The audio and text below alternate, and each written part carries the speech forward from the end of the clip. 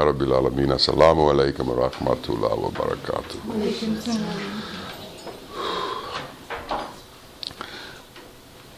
The great Saint Rabia said, I don't desire heaven and I don't fear hell. A well-known, iconic statement. What's it mean? In the understanding of things, at the end of times, people are going to be doing things for two reasons, and two reasons only. They're going to be looking for rewards, a desire for reward, and in response to fear of punishment. So the motivation for people's acts are going to be getting what they want and not being punished. Well, what Rabia is saying is that she doesn't care about reward or punishment. She's not afraid of hell, and she doesn't desire heaven. Heaven, in the way it's been described or understood by most places, is a place where there's tremendous joy, God's understanding of things, and you recline on couches and you're fed grapes, some kind of utopian ideal using earthly analogies.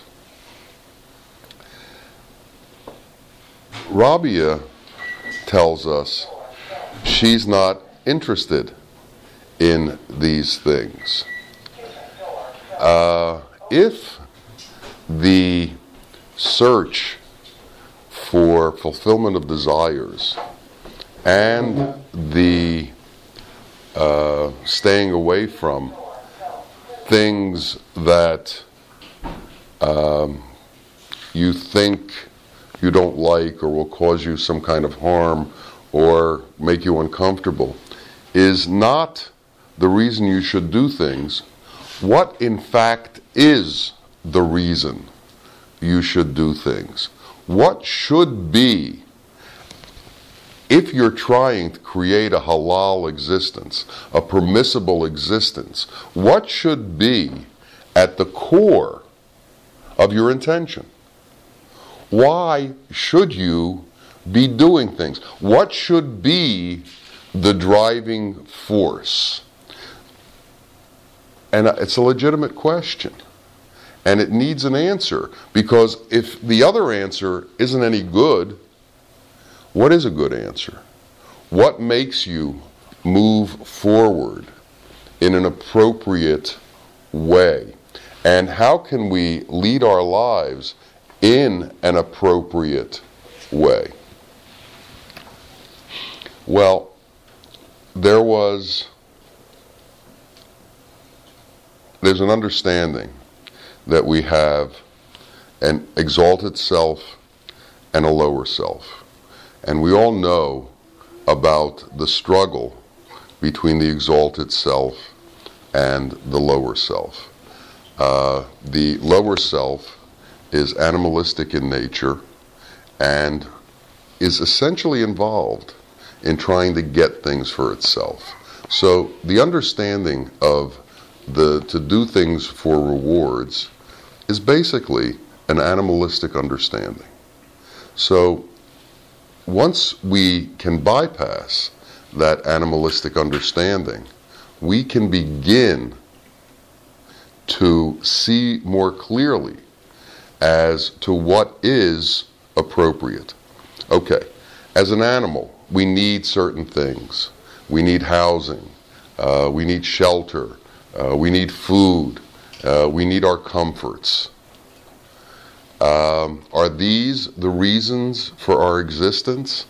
Can we be satisfied as a being with that kind of reasoning, with being involved in those kinds of things? Animals also look not to be put in positions where they can be harmed. They'll fight to protect themselves.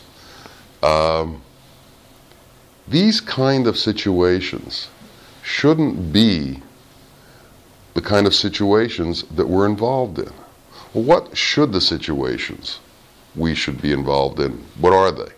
And why should we be involved in them?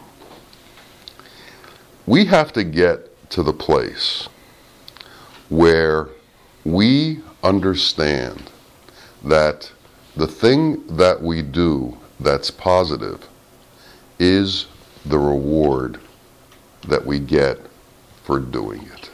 In other words, if you do a positive act, if you do an act of kindness towards somebody else, that's your reward.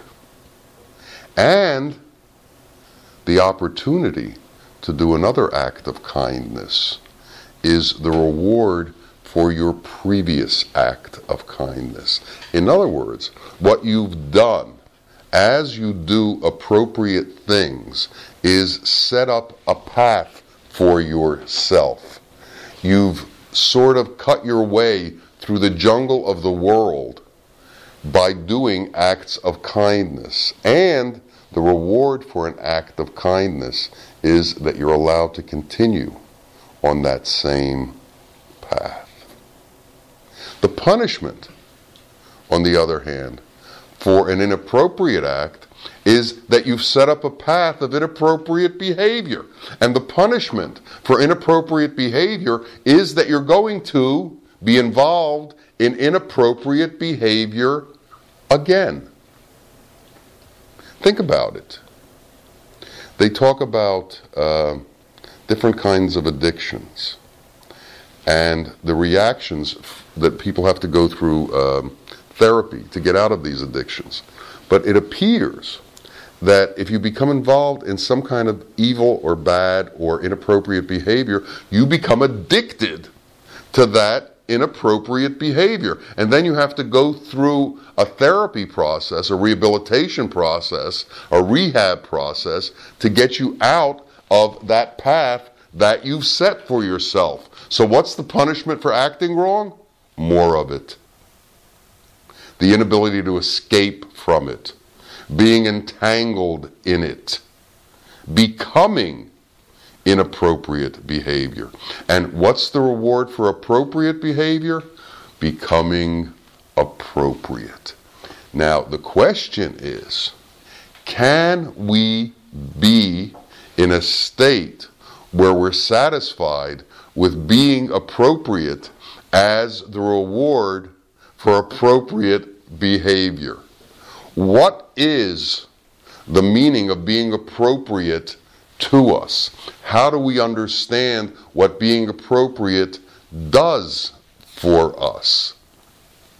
Well, let's begin by looking at what being appropriate means.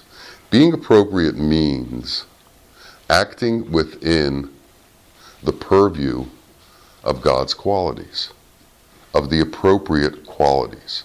So being appropriate means that you're drawing closer to the ultimate reality, which is Allah.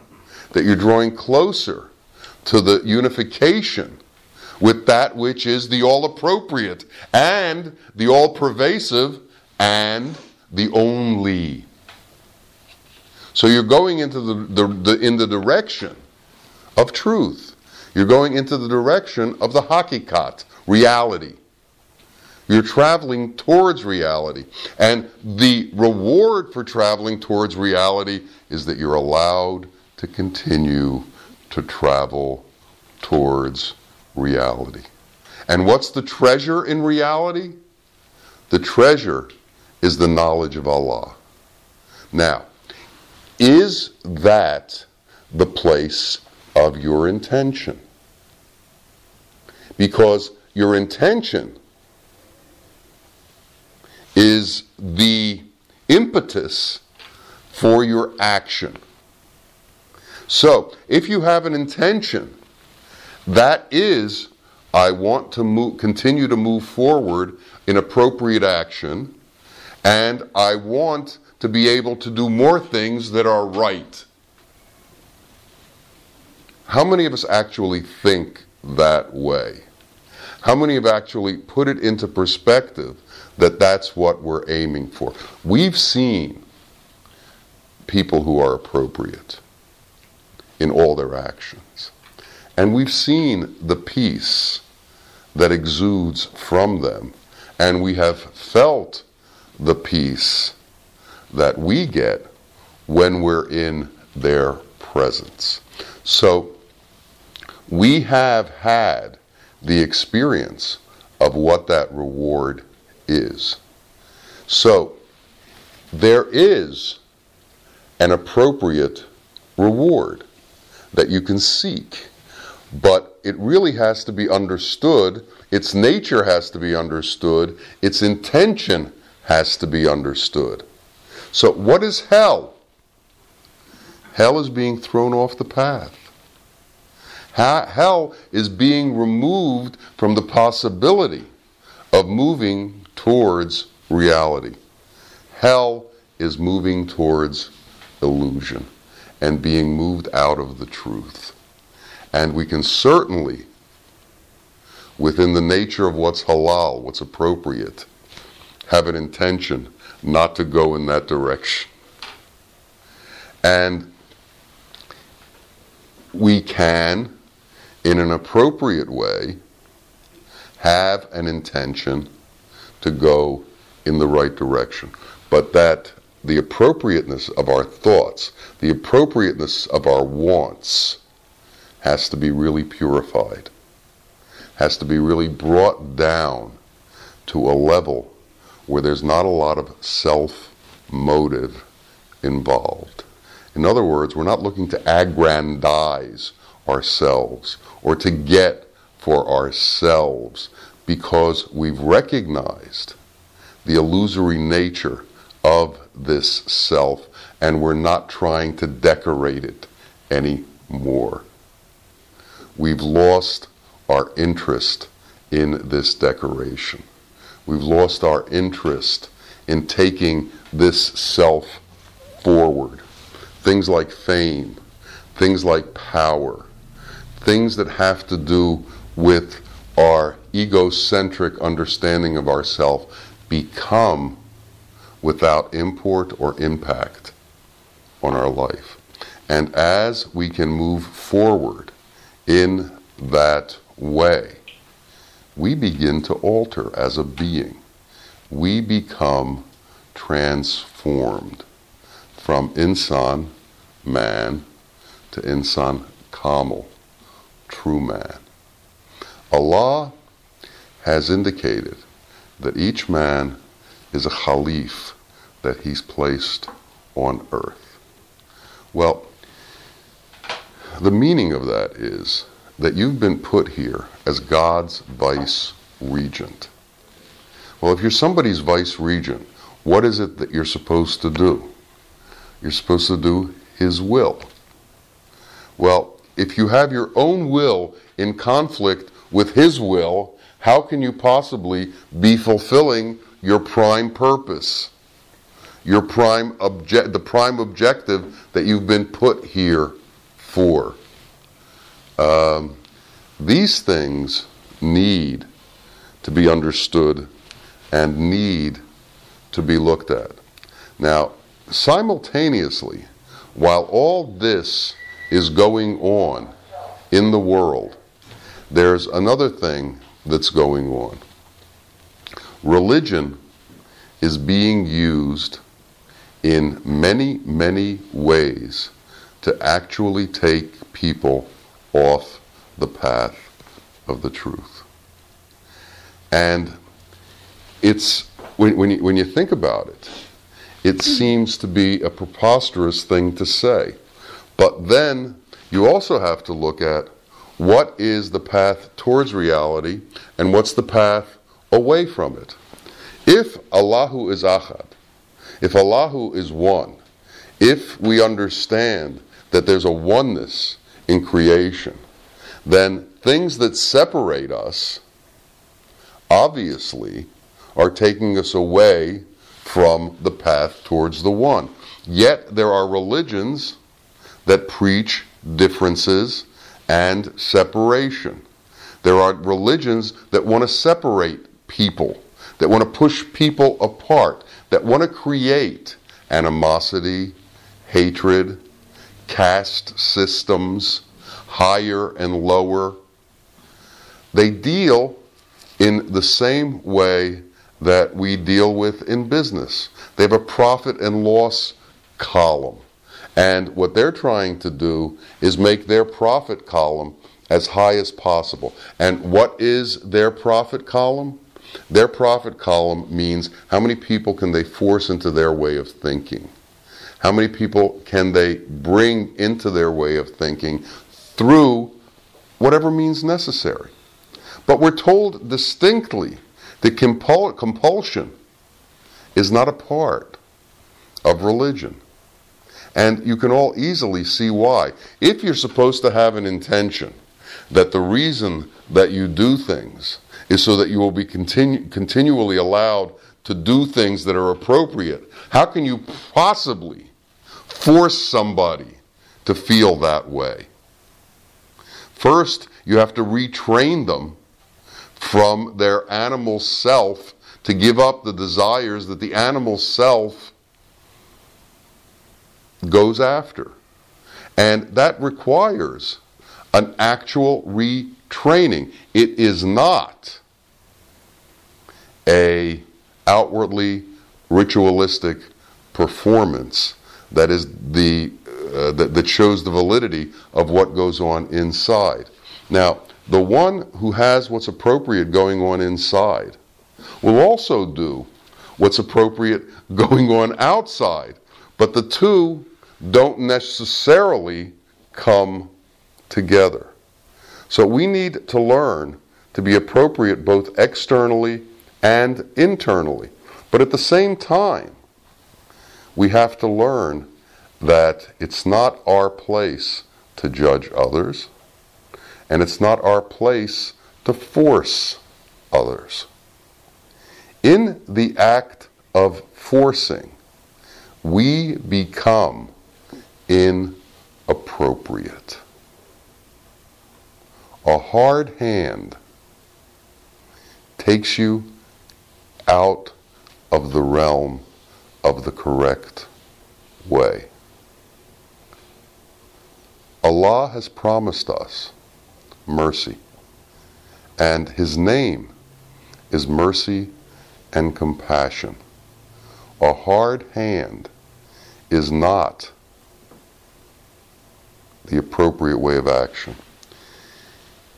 And it's interesting because if you look at the way different people interpret the same tract of scripture, you can see the different attitudes that people have.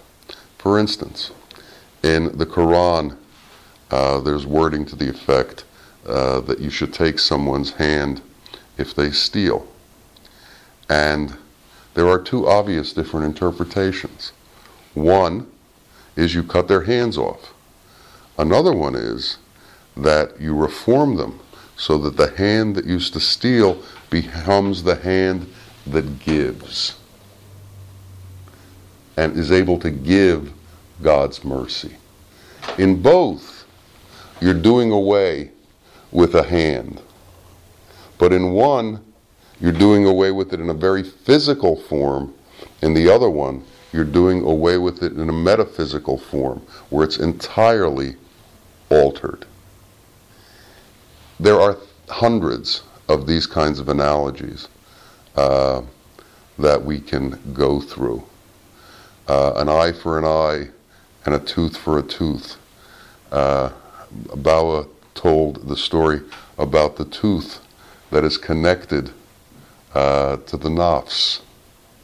So we need to remove the tooth of the person who knocks out somebody else's tooth so that it's no longer connected to that which drove him to that place. these different ways of interpreting these things are constantly possible. But what they should show you as you look at the things that are preached from pulpits, which people are trying to separate people and which people are trying to bring people together. And in your own life, and this understanding is about our own life, because this is the main work that we're each given, which is the work of finding reality. The impact of one person's finding reality is enormous. We saw the impact that Baal Muhayyadeen had on our lives, because he had and continued to have encounters with reality. Well, if you enter that encounter, if you become embedded in that encounter with reality, you'll then begin to have impact on everybody that runs into you, that comes into contact with you. You will all of a sudden become one who spreads reality. And it has a twofold result. The fact that you are able to bring reality to others allows you to continue to bring reality to yourself. So as you help others on the path, you become closer and closer to the truth yourself. And you end up becoming part of this motion to bring things right again. And things need to be brought right again. Things constantly need to be renewed, because they grow stale, and they grow hard, and they grow cold. And the water of the truth has to be spread and sprinkled and rained on everybody. And your mouth needs to become rain. Your touch needs to become that rain. Your intention needs to become that rain. That mercy that is His is also spread through His creation to the rest of His creation. And we need to be the portion of that creation that helps to spread that mercy. It's affirming, and it's life-altering. And in the winter, you will see flowers blossom. Because we're in a time when it's winter all the time now. The kinds of things that are going on in the world right now are indicative of major lapses in true understandings among men. The truth has to be brought back. And there have to be people who have the courage to talk about the truth to people, even though it may cause them consternation from their peers, because their peers want things said in a certain way at a certain time. The Sufis have have often been in conflict with governments, with religious hierarchies, because they're not interested in control. They're interested in freedom, in the freedom that the truth gives us. So may we have the correct intention. May we understand the correct intention. May that correct intention settle in our heart and with firm roots that can't be shaken, so that our actions become the actions of holiness and the actions of appropriate nature and the actions that lead us to more appropriate actions. May that happen for each of us. Ameen, ameen. Ya Rabbil Alameen. Assalamu alaikum wa rahmatullahi wa barakatuh.